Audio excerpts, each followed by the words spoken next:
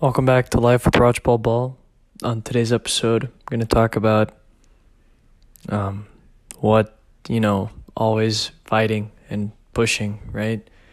If something doesn't go your way, you shouldn't quit. You should accept that it didn't go your way. You should accept that you came up short. You should accept the fact that you screwed up.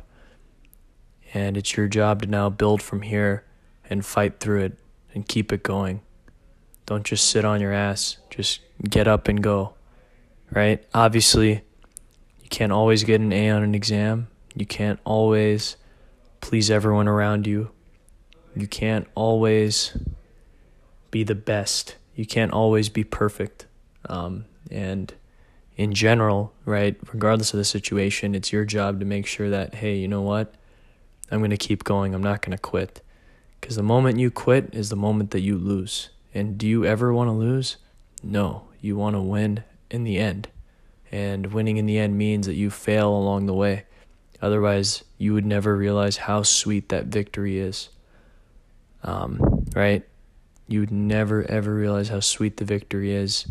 And you could never look at yourself in the mirror and be proud if you always just dodge failure. Because the moment you dodge failure, it's the moment you crumble. You will crumble. So, thank you for listening to this episode.